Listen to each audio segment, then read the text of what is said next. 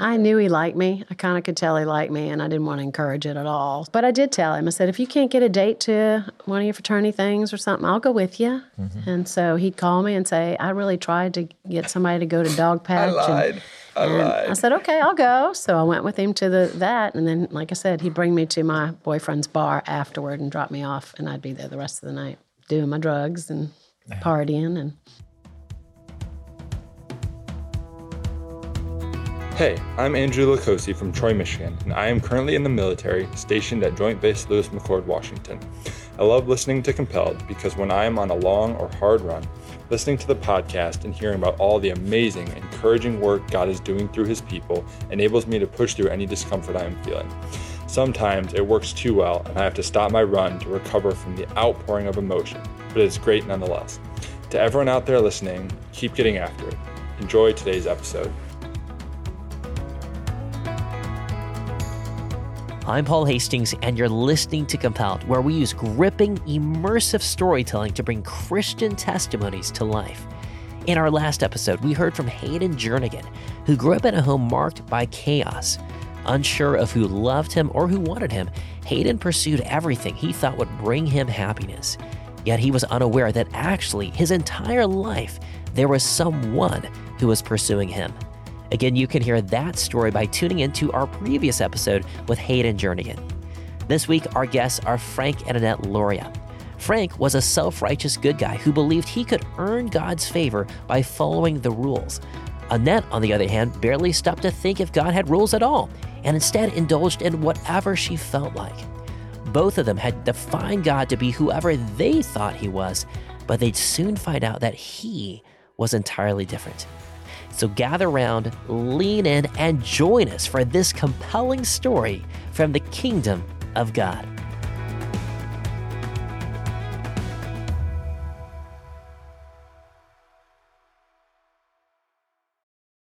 This episode is brought to you by Visit Williamsburg. In Williamsburg, Virginia, there's never too much of a good thing. Whether you're a foodie, a golfer, a history buff, a shopaholic, an outdoor enthusiast, or a thrill seeker, you'll find what you came for here and more. So ask yourself, what is it you want? Discover Williamsburg and plan your trip at visitwilliamsburg.com. About a month ago, while I was recording podcast interviews in Louisiana, I stayed with a couple who opened up their home to me that week. It turns out they had a pretty compelling story about God's faithfulness to them as well. And Frank kicked things off with a description of his life growing up in the 50s and 60s. I'm the oldest of 4 children.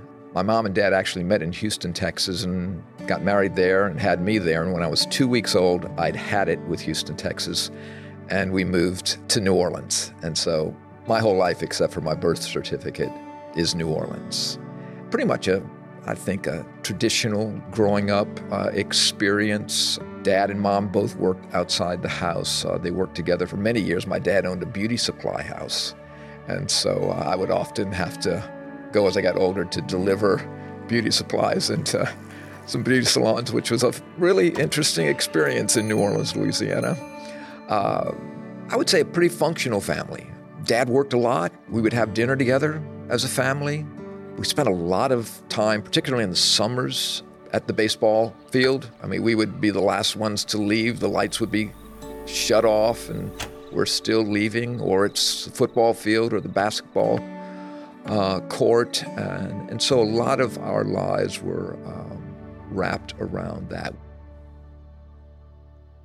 But, from an early age, for some reason, I was acutely aware of God. And all I knew was Roman Catholicism. And what I knew I was grateful for, because I was aware of God. I was aware of Jesus Christ.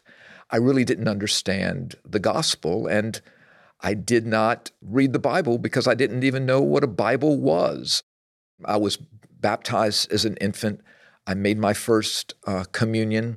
Again, those are just the things that you did. I didn't necessarily connect anything acutely religious to that. I do remember that many of my friends had a confirmation name.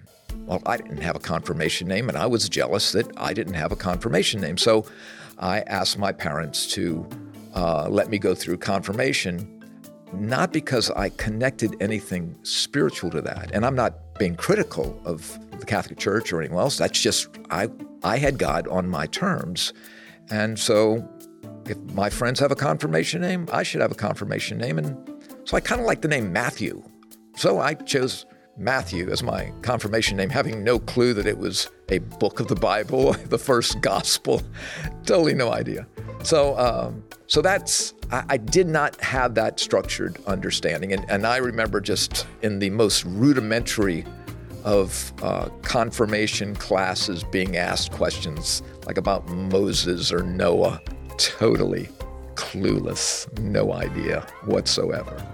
I can clearly remember, though, in my adolescence and faced with many temptations and lots of guilt as a result of caving into those temptations, putting my hand on a Catholic missal and promising God, I'm only going to sin 5 more times. Well, probably later that day, I was renegotiating the contract.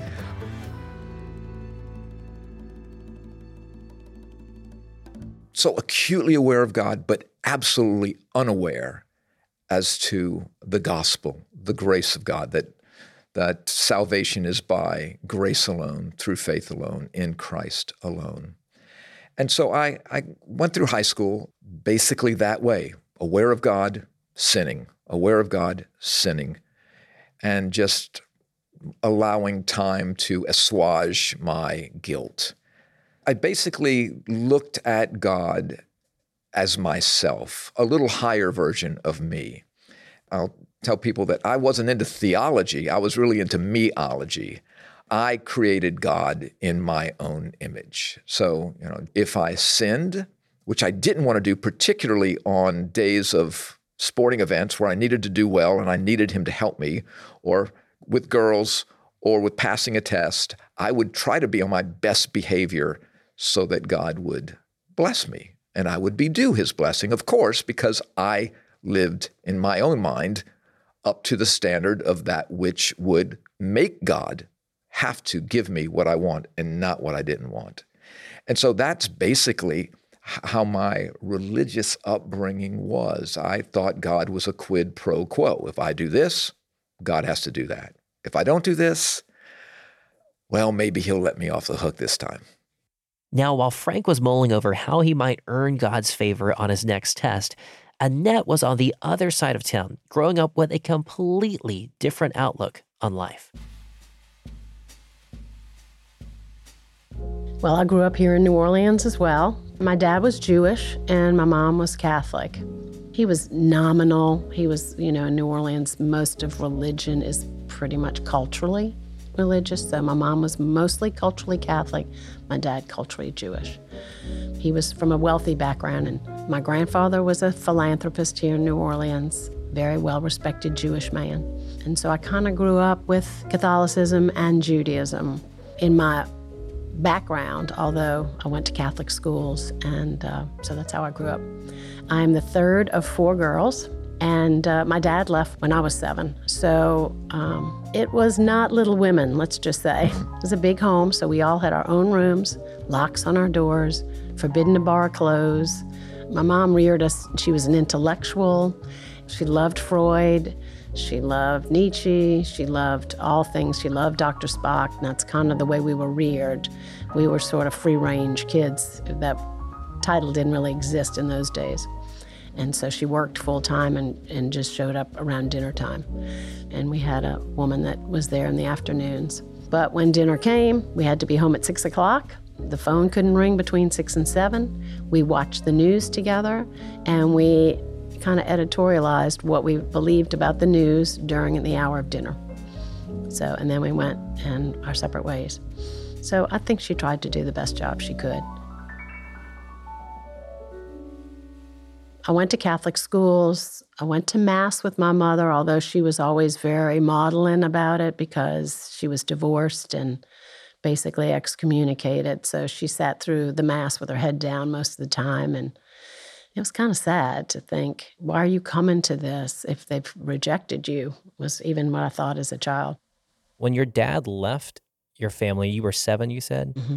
How did that affect you? Well, I think it caused me to just feel very separate from the family in general. We moved from the neighborhood we grew up in with my dad. My mother hated that neighborhood, and so as soon as my dad left, she moved us up to the university area. And I got in a lot of trouble fast. And in 8th grade, you sat in one area if you brought your lunch. You sat in another area if you bought your lunch. And you were punished if you didn't have either and had to go sit off to the side. I don't know why this one particular day I didn't have my lunch. But so I'm sitting with my girlfriends, and the nun comes over, Sister Christina, and she came over and said, "What are you sitting over here for? I don't see any food." And I said, "Well, I want to sit with my friends." And she goes, "Oh, no, if you don't have any food, you got to sit over there." Well, I stood up and I punched her in the face. And I had a violent temper. I tried to kill my mother when I was a kid. I stuck a knife up in her. I was like, "I'm going to kill you." And she did the best with me she could. Anyway, I didn't kill her, but just very violent. And so anyway, I got kicked out of this Catholic school. And so my sister was going to a private school in New Orleans. And so next day I'm on the bus going to this private school. Made some friends in the neighborhood, went and just some crazy stuff. So I started doing drugs at 12. I was an urban kid. We hung out in the neighborhood, just had access. We were street kids, kind of, even though it was a lovely neighborhood. And again, we had help that was there in the afternoon. As long as I was home at 6 o'clock, from the afternoon to 6 o'clock, we just got in trouble. Smoking cigarettes. My mom let me smoke cigarettes until she actually got me started smoking cigarettes. We went to New York when I was 12. She took each one of us to New York when we were 12. And while we were there, it rained a lot of the time. So we played a little game where you take a cigarette and you put a quarter in a glass over with a Kleenex over it. And you take turns burning holes in the Kleenex. And eventually the quarter falls into the water and you get to keep it. So I would go down to the Waldorf's shop downstairs and get us both a pack of cigarettes, and we'd play the game for hours until it stopped raining. So obviously I became addicted, and until I burned a hole in my bedspread. Then my mom said, "You can't smoke in the house." But other than that, I started smoking cigarettes and dope at 12. So she didn't know about the drugs. What were your thoughts on God at that point? After my mom stopped going to Mass, she still suggested that we go. And so I would go over there, sit behind the church and smoke with my friends, grab a little bulletin, and then go home. So I didn't really have any interest in it. I sort of figured I had life figured out in my own way, even as a kid, and got in a lot of trouble, but always felt like I could handle it. So God was really not interesting or important to me at all. Occasionally, I would have some sort of a tug on my heart, but for the most part, I just did whatever I wanted to do. I just did whatever I wanted to do, whenever I wanted to do it, and I rationalized everything. If I stole clothes from a store, I remember riding my bike to JCPenney's, and I stole a whole outfit and put it, this is before all those little checks that would beep, and I put it under my clothes, and I rode my bike home thinking, oh, I'm going to wear this Saturday night. It's such a hot outfit. And I thought, Penny's has got billions of dollars. They're certainly not going to miss one outfit. And I was so excited that I was going out with this new outfit. I mean, it never gave me a second thought. And I'd get caught. My mom found out I stole. She made me go back and return a belt. I cried. I acted like I was so sorry, and it was terrible. And I told them I'd never do it again, and walked out and just kind of smirked and went back to do my thing. So very dishonest, very deceptive. I felt bad for my mom because she did the best she could as a single mom, and I made her life hell. So I started going to bars too, and had little old men at a little bar up on Chapatula Street, which is a biased drink. Started with sloe gin, and then I started hanging out in clubs. Back in those days, the age of drinking was 18, and so I had a fake ID. I don't know how someone let me in, but since I was 12 or 13, we'd go in the quarter. We were just crazy. I dated bar owners, married men growing up in high school. I went to an all-girls Catholic school, did drugs on campus and almost got kicked out. Just a really way over my head in terms of all that stuff, and still managed to be a cheerleader and a B student. So, I managed to be able to juggle it all. But I think it made me lonely, but I hurried up and had a bunch of little friends, different pockets of friends I hung around with. So I was always partying, always found some place to go every weekend, never stayed at home. I hated home. And so I did have a blind date one night. A guy was a drummer, and so I thought, oh, cool, this will be fun. He's playing some gig, and that'll be great. Well, we went, and it turned out it was a convention downtown, and it was his band was going to work with the children of the conventioneers.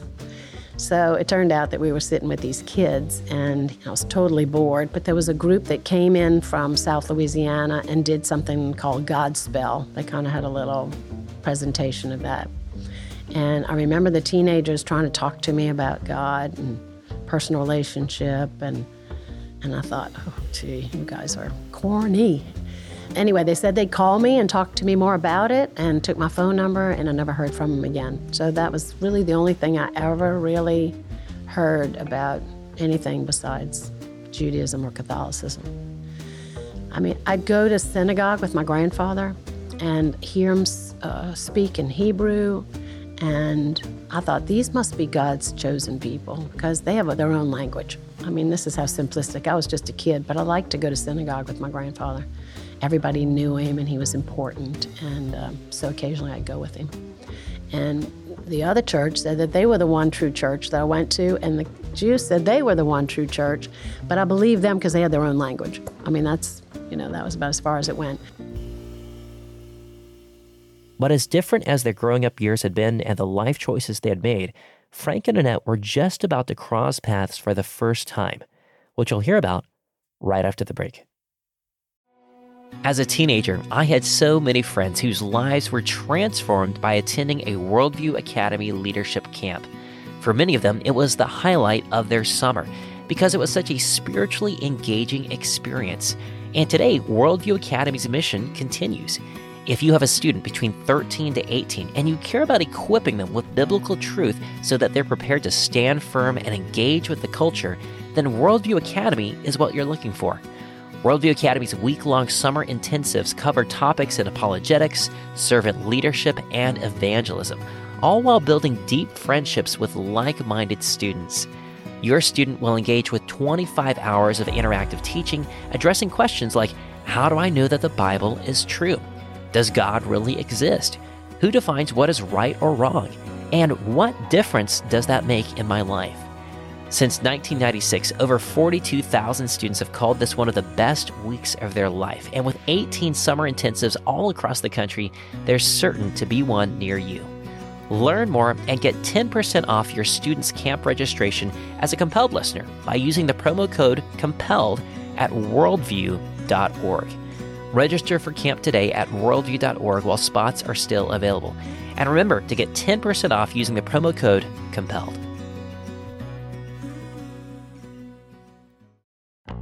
If you like to stay up to date with current events, then you'll especially appreciate another podcast I enjoy called The World and Everything in It. It's a daily news program about 30 minutes long, delivered every weekday morning by Christian journalists from around the world. And they aren't just rehashing the current headlines. They're actually doing investigative, boots-on-the-ground journalism while providing biblical, cultural analysis. I started listening to their show about 5 years ago when we first launched Compelled.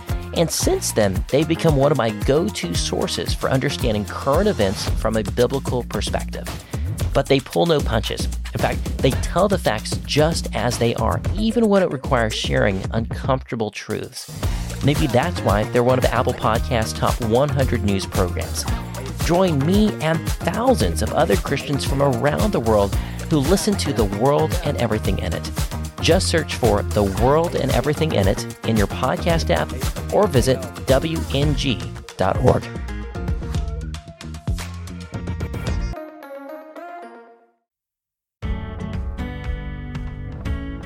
Welcome back to Compelled.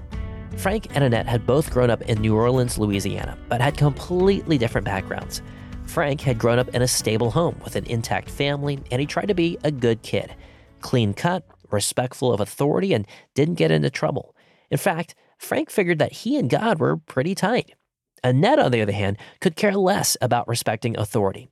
Since the age of 12, she had been routinely smoking, doing drugs, drinking at bars and clubs with a fake ID, and dating any number of older men. In her mind, God might be real, but beyond that, she didn't really think about him. Shortly after graduating from their separate high schools, Frank and Annette both enrolled at Louisiana State University, about an hour away in Baton Rouge. Annette promptly began dating the owner of a local bar, who was almost twice her age, while Frank joined a fraternity on campus and was focused on his education. Then, just a few weeks later, they met each other for the first time at a party where Frank was quite smitten. I was totally, as you could tell, completely thunderstruck. And interestingly enough, Annette and I would see one another because I was taking a Spanish class and Annette was taking a French class. And so as I am coming out of Spanish class one day, Annette is coming out of French class. And I said, "Hey, Annette," of course, my heart is probably racing at that moment. And I said, "Where are you going?" She said, "Well, I'm going to language lab." I said, "Well, it just so happens I'll be going to language lab from now on." So she would go and she would do her French studies in her little cubicle area, and I would go and get my Spanish and sleep through the entire thing until I heard that she was getting up. And so our paths just kept intertwining.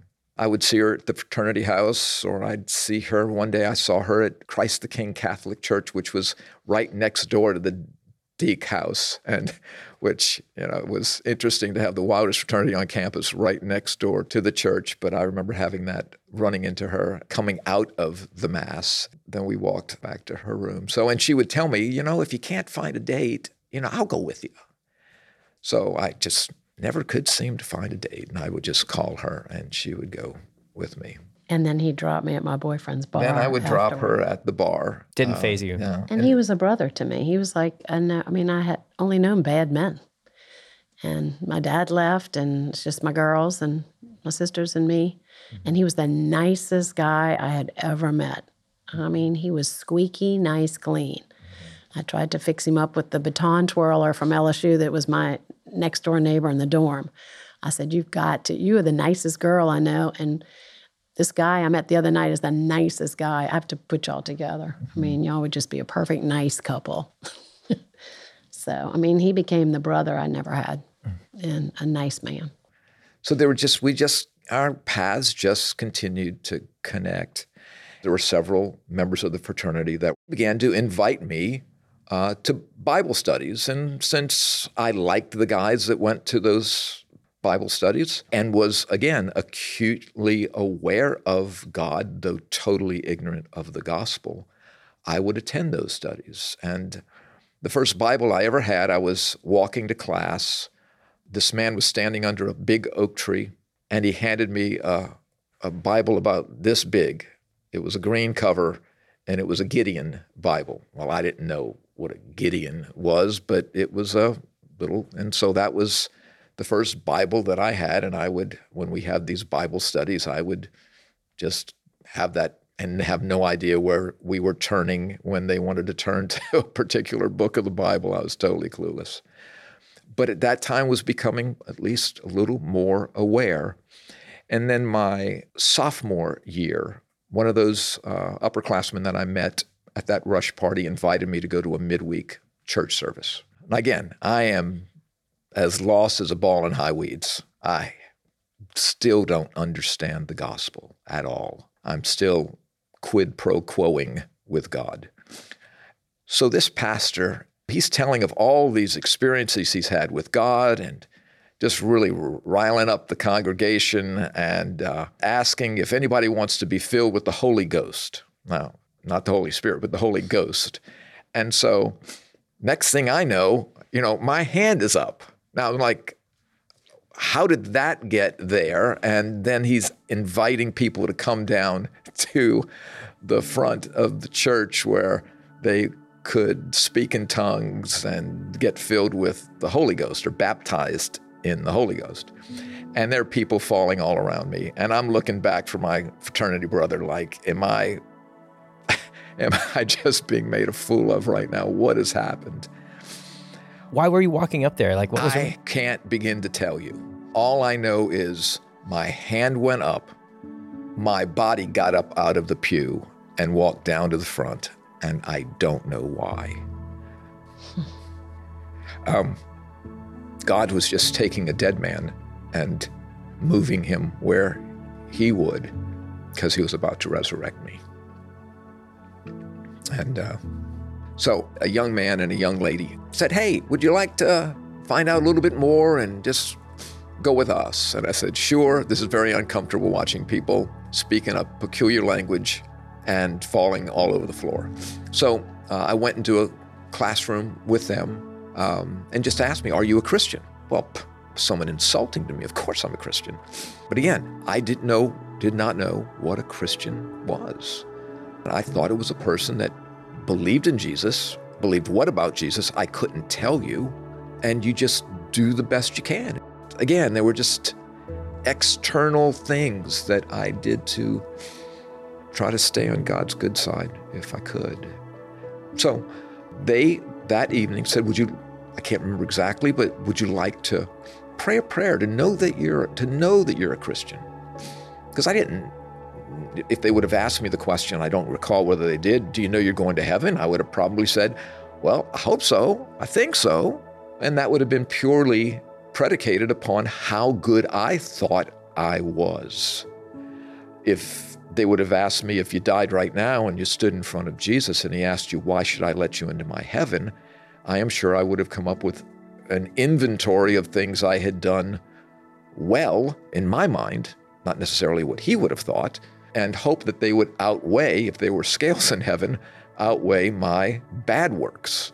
Bad works according to my definition of bad, good works according to my definition of good, because I had no idea that my righteousness had to measure up to Christ's righteousness if he was going to accept me into his totally holy heaven in his totally holy presence. So, March 23rd, 1976, Wednesday night, I became a child of God. And waking up the next morning, I had to get a Bible. I just had to have a Bible. Nobody told me that I recall that I needed to have a Bible. So I went to a nearby bookstore and somehow found the money to buy that Bible and began to read it and read it and read it, and started telling people in the fraternity that they needed to know Jesus. So can I explain that? No, I can't. I just once was lost and now was found, was blind, and now I saw. And so I quickly developed a reputation in the fraternity. I became Father Frank and wanted to know God, wanted other people to know God. And so here is Annette in my life, and she's got to know God. Because you still have the biggest crush on her. Totally. Well, he's always been a really nice guy, so not much changed as far as I was concerned, except he started telling me about Jesus, which he'd never really done before. And I just thought, oh, how provincial, It's just sitting in his Cadillac, and they had these really great ashtrays, and I'm just like, oh, you're so provincial. Yeah. You mean you believe in a devil? Does he have horns? Yeah. Just like, oh, brother, this is going to be interesting. I mean, he's my best friend, so I could laugh like that and tell him I thought he was a little crazy about it, but that's fine with me. Yeah. We were going to an LSU-Alabama football game in Tuscaloosa, Alabama. We were going to get on the bus with fraternity brothers. And so we got on the bus, and I gave her a little Christian booklet. And the name of the little booklet was "This Was Your Life." So I had asked Annette to read it while we're driving from Baton Rouge to Tuscaloosa. And she began to read it. And I don't know what I'm doing, maybe getting in conversation with other folks on the bus, or probably kind of looking down to see where she was.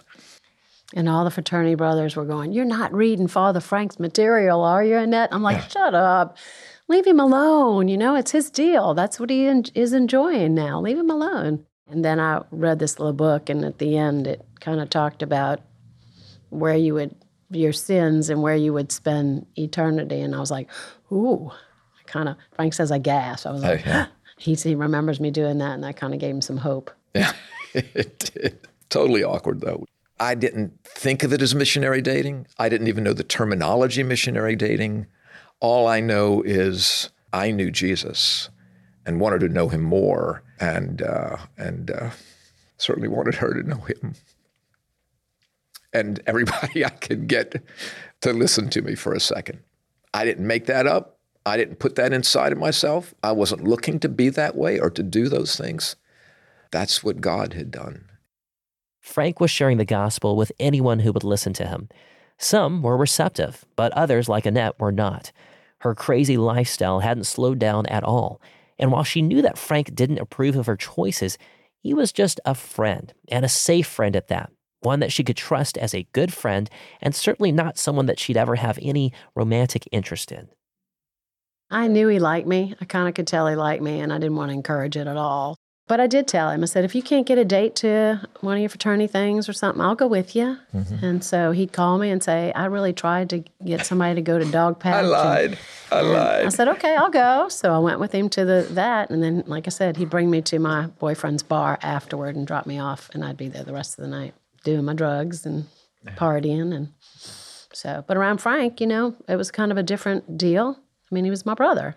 And I didn't really divulge a lot of that part of my life to him. He could see most of it, but I don't think I ever talked about drugs or anything with you. But, she would bring, at least she brought 2 guys. Is that right? At least 2 guys. I think it was 3, but who she said, Frank, I think this is the guy. I think this could be the guy. What do you think? And I was just like, well, I was working at a clothing store during either summer or some event. She'd bring this guy by. I don't know, Ned. Maybe, maybe could be. Seems like a nice guy.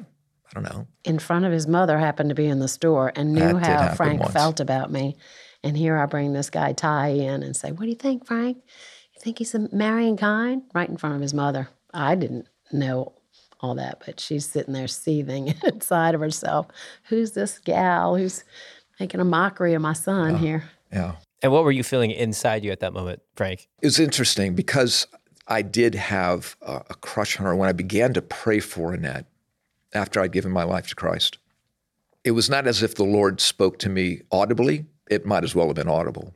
But he said, I want you to pray this way for Annette.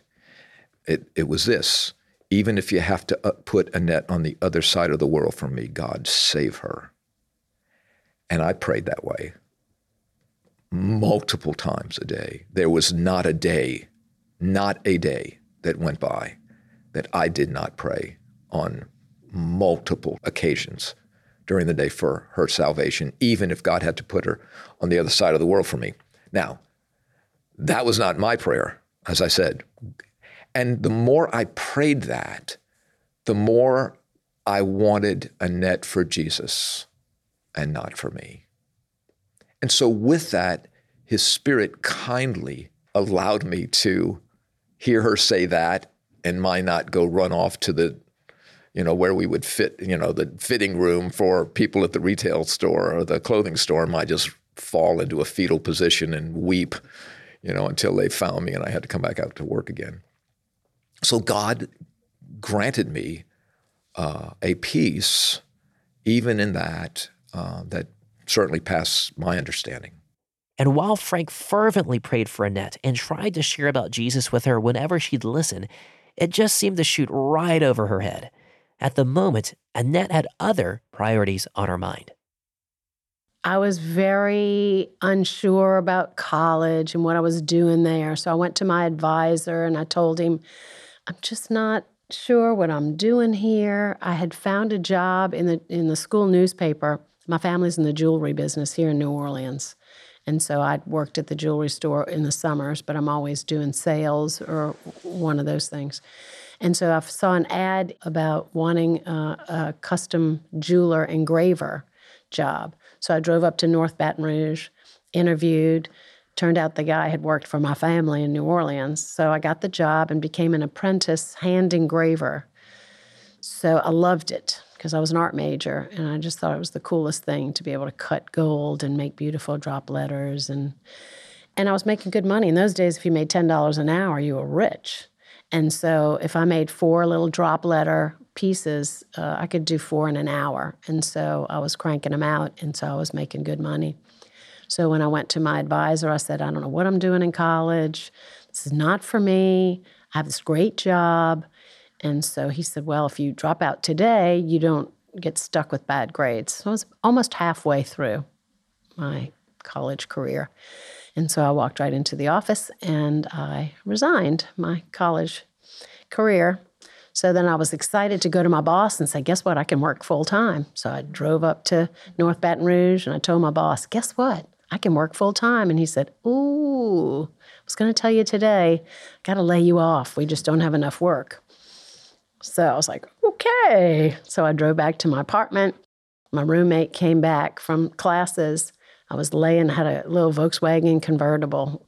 So I'm laying out in the parking lot in my car, just looking up at the sky. And she comes in. I said, hey, I lost my job and I'm not in school anymore. Let's go get drunk. So we went over to a little bar on Highland Road, and I was shooting pictures, racing football players to see who could down a pitcher of beer first. And so curfew came, and I'm driving home, and I hit a tree at 45 miles an hour at the south gates of LSU, which still has a nice dent in it. And so I totaled my little Volkswagen, and my face, I had 50-something stitches in my face. My roommate broke her leg, and all her teeth were shifted in her mouth. It was quite a time. Needless to say, I didn't go skiing during the Mardi Gras break. And then just so I was not really insurable because I was such a bad driver. And so my mom found a place up in Manchester, up in Connecticut or somewhere. And so Manchester Indemnity was my insurance company. And that day in the mail came a little notice saying that they had gone out of business. And so they weren't going to pay any claims. And they had no idea the night before I totaled my car. Without a car, job, or classes to attend, it didn't make sense for Annette to stay near the university. So she moved back in with her mom in New Orleans and got a job working for another jeweler during the day and a nightclub in the evenings. It was just her old life all over again. Drugs, alcohol, parties. If a massive car wreck wasn't going to serve as a wake-up call, it seemed like nothing else would either. And perhaps that was true. Perhaps what Annette really needed was just to hear a still, small voice. More on that after the break. Summer is here, and so is the chance to take a breather from school. And there's a decent chance that the subject your student is most excited to take a break from is math. But it doesn't have to be that way, especially if you're using CTC Math. Their focus is helping your student learn at the pace that's best for them. Every lesson is fully online with interactive questions and clear explanations. And their video tutorials take difficult concepts and break them down into digestible ideas. But here's the crazy part. They have a 12-month money-back guarantee. That's right, you can use CTC Math for an entire year. And if you don't like it, or it didn't work out for you, or if you're just unethical, which as a compelled listener, I hope you're not, then you just shoot them an email and tell them that you'd like your money back, and they'll gladly refund your entire purchase, no questions asked. There is literally no risk for an entire year. You can't beat that. Because their heart is to serve your family. That's why they sponsor Compelled, so that we can continue creating stories that will bless and encourage your family. And they want to do the same for your students' math needs. So whether summer is a time for your student to catch up, keep up, or move ahead, CTC Math is there. Learn more at ctcmath.com. Again, that's ctcmath.com. You love Christian testimonies. Otherwise, you wouldn't be listening to Compelled. But imagine if you could enjoy compelled stories from Christians throughout the ages, including those who've already passed away. Well, that's what our friends at YWAM Publishing are doing through their Christian Heroes book series by retelling the incredible stories of Christians like George Mueller, a man of prayer who ran an orphanage for 10,000 children in England, who trusted God to miraculously provide food and shelter for those orphans, sometimes on a daily basis. Or Elizabeth Elliot, whose husband was murdered by the Aka tribe in Ecuador, but chose to forgive and move in with the tribe to share the gospel with them. Or Brother Andrew, who during the height of the Cold War smuggled Bibles to Christians behind the Iron Curtain, all under the noses of communist border guards who could have imprisoned him for life or worse. These are the types of stories that YWAM Publishing is printing, and their books are written for kids ages 10 and above, but frankly, adults love them too. They've published 50 of these biographies so far, and we just partnered with YWAM Publishing to bring you 5 of my favorite stories. These are the Christians that have inspired my faith and millions of others for decades, which include the 3 testimonies I just mentioned, as well as Corrie ten Boom and Amy Carmichael. We're calling it the Compelled Christian Heroes Bundle, and I actually worked with YWAM to select these 5 specific stories, and they agreed to drop the price in half just for Compelled listeners. So it's $30 and includes free U.S. shipping. To buy this bundle for yourself or to give to a friend, visit compelledpodcast.com/YWAM. That's the letters YWAM. Compelledpodcast.com/YWAM. And trust me, if you love listening to stories on Compelled, you're going to love reading these stories too.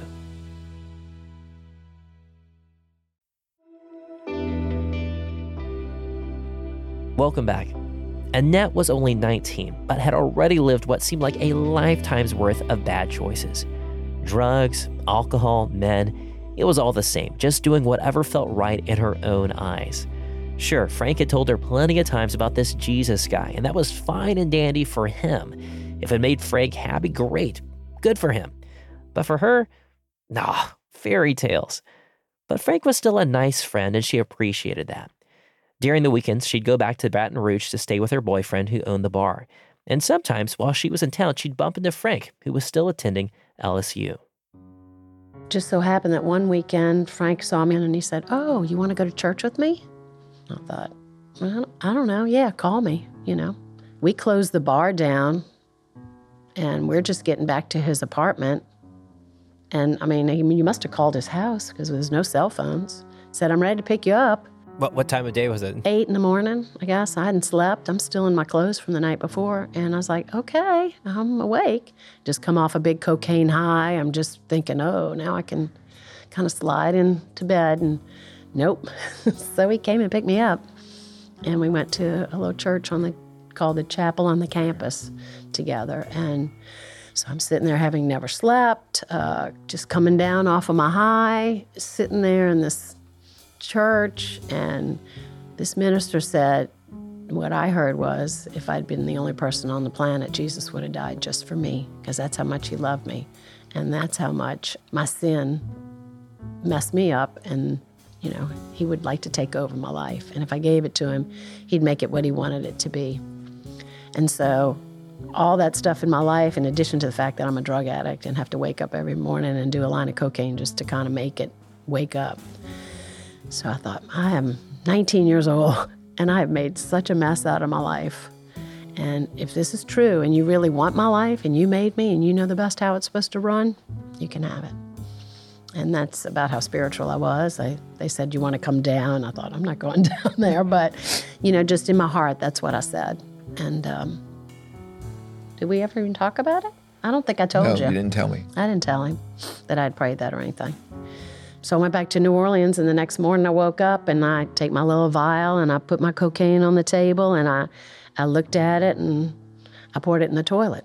I was like, I don't want this. And then I thought, oh, wait, this is weird.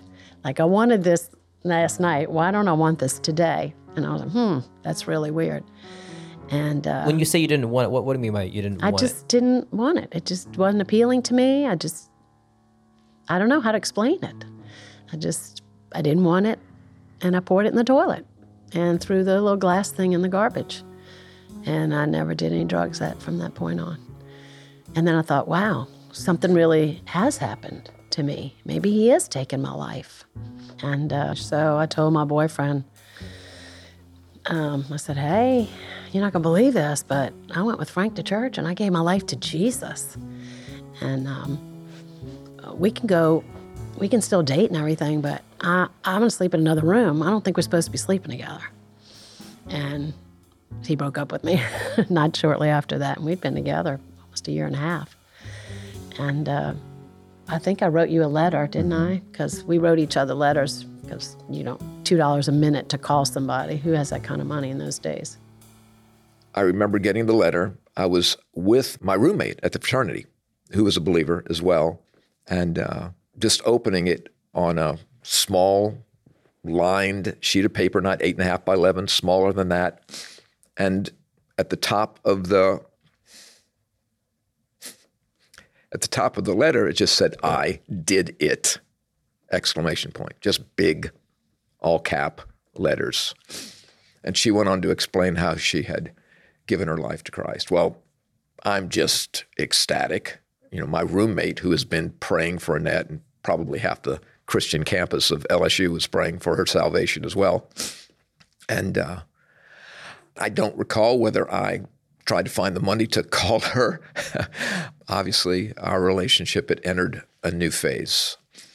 I'm thinking, okay, God, I've been asking you to put her on the other side of the world from me if that's what it took for you to save her, because I wanted you for her more than I wanted her for me. And that was even your doing that I would even be able to pray that. So how do I pray now?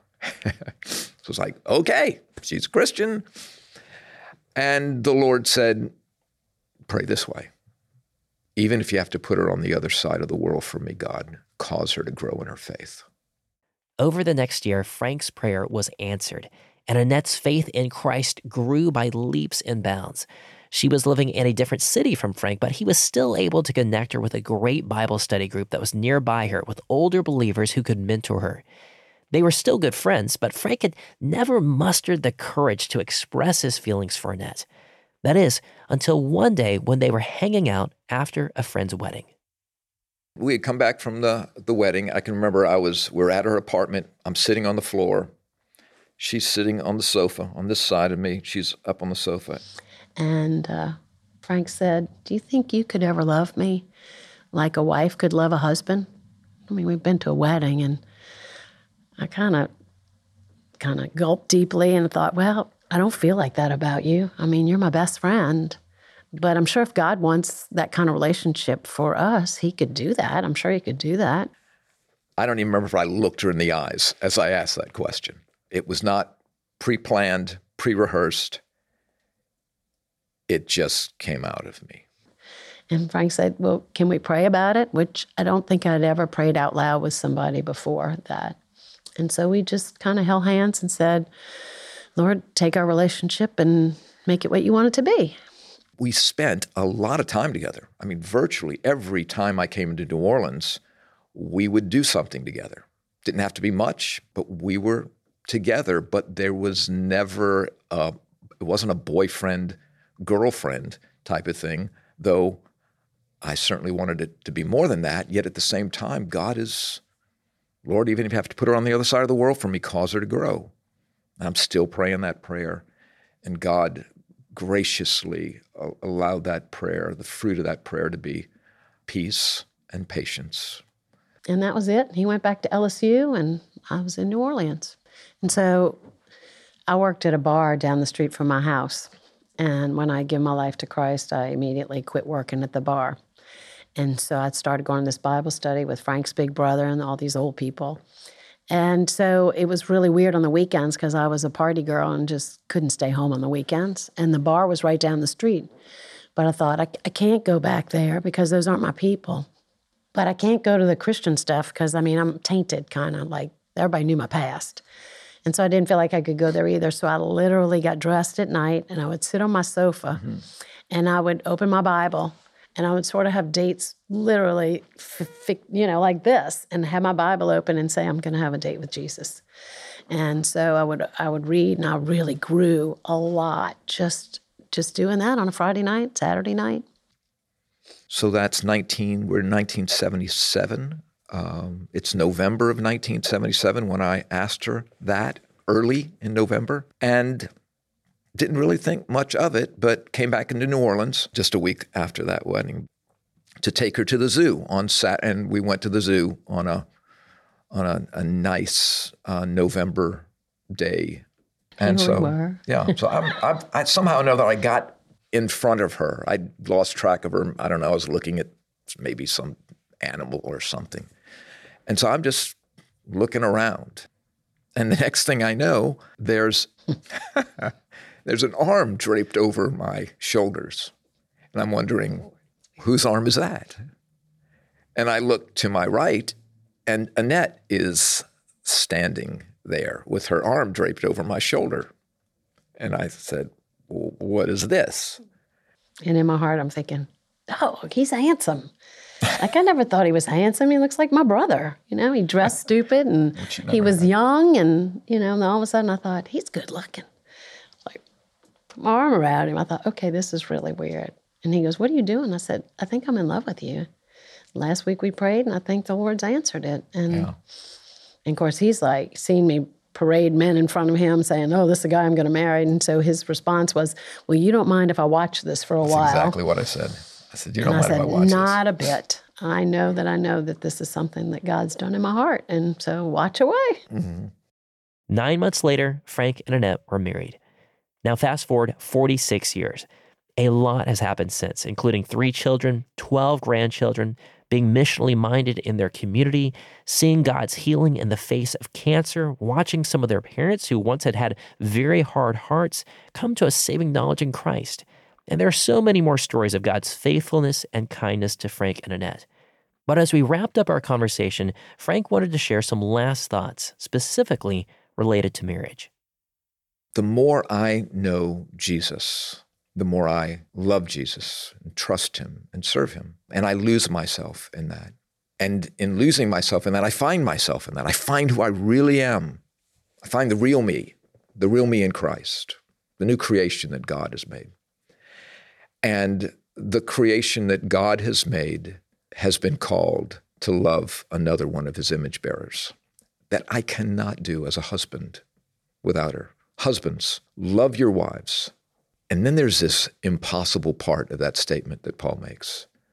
As Christ loved the church and gave himself for her.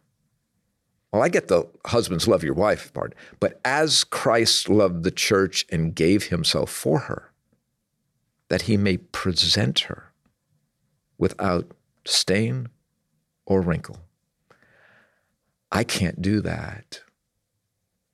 And the more I know Christ, the more I know I can't do that. And the more I know I can't do that, the more I must cling to him and learn of him so that I can see that he can and desires to love my wife through me and can love her through me more than I ever can without him. Amen. It's life. It's just what it is. Thank you. It's all life. Thank you. Thanks for coming on, guys. Thank you. What a privilege. Thank you. You know, as I thought about Frank and Annette's story, it's easy to be fixated on how different their lifestyles were. While Annette was off living a crazy life of drugs and booze and men, Frank was so straight-laced and square, not a troublemaker. But really, they pretty much had the same attitude towards God. Annette lived however she liked and rationalized her actions. If she stole something, well, the store wasn't going to miss it. If she did drugs, well, she wasn't hurting anyone. If she punched someone, well, they had it coming to them. In her mind, she was still a good person. But candidly, Annette was her own God. And in a similar way, Frank had defined God to be a slightly larger version of himself, who would naturally be pleased with Frank's good deeds and conveniently be obligated to bestow blessings on Frank that he had earned through his good lifestyle. And Frank believed that God might just look the other way out of sheer benevolence whenever Frank did something wrong. Surely, Frank had earned a spot in heaven according to the way that he had defined God in his own mind. Or as Frank said, he didn't have a theology, he had a meology. Yet while both of them had radically different lifestyles on the exterior, both suffered from the same disease in the interior. Blindness to the reality that they were sinners incapable of earning God's favor or of redefining who he was. Instead, God tells us what the facts are. In fact, in Romans 3:23, God writes that all have sinned and all fall short of his glory, which is exactly why God sent his Son on our behalf. If you'd like to see photos of Frank and Annette from their lives before and after Christ, you can find those on our show notes page at compelledpodcast.com. Just search for this episode. Last week, I mentioned how if you'd like to support our show, you can do so financially on our website. But there's actually another way that you can support our show which doesn't require money, and that's simply by sending an episode to a friend or sharing it with your small group at church. The number one way that Compelled has grown is through word of mouth. And we're just at the beginning of this latest podcast season. So right now is actually a great time to let others know about these testimonies. Can you take 30 seconds sometime today and send this episode or another one that blessed you to a friend or your small group? And just tell them why you like hearing Christian testimonies.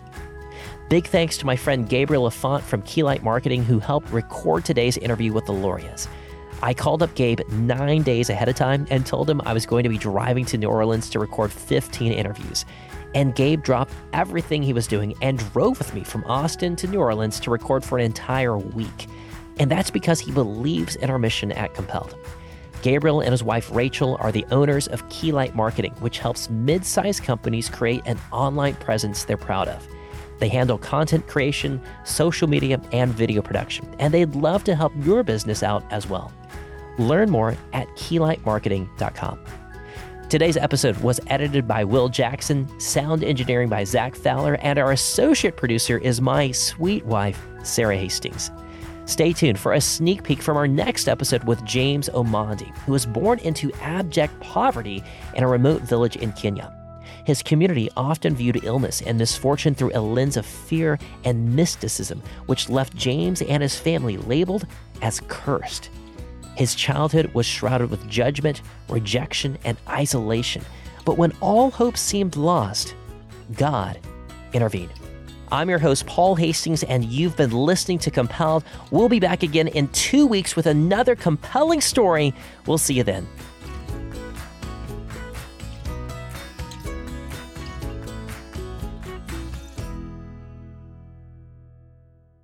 I went onto dusty roads, walking on dusty roads in marketplaces. I picked banana peels, ripe banana peels. You know, people just eat banana, they eat the fruit and they throw the peels on the road. So I picked banana peels, I ate some, and then I put some in my pocket, bring them home for my mom to eat. And that is how we survived. I say for lack of a better term, it was abject poverty. One last thing before I go. If you'd like to meet up this year in 2024, I will actually be on the road for a few events, either speaking or exhibiting at some conferences. I am still nailing down all the details, but already I know that I'll be at the Texas Homeschool Convention in Fort Worth from April 18th through 20th, the other Texas Homeschool Convention in Houston from May 30th through June 1st, the Home Educators Association of Virginia Convention in Richmond from June 6th through 8th, and there's also the chance that I might be at some other events in Louisville, Kentucky, and Nashville, Tennessee later in the year, but we haven't finalized those details yet. If you live near any of those locations, then I'd love to meet you. You can also see our latest up-to-date calendar of events at our website, compelledpodcast.com/events. And I hope to see you there.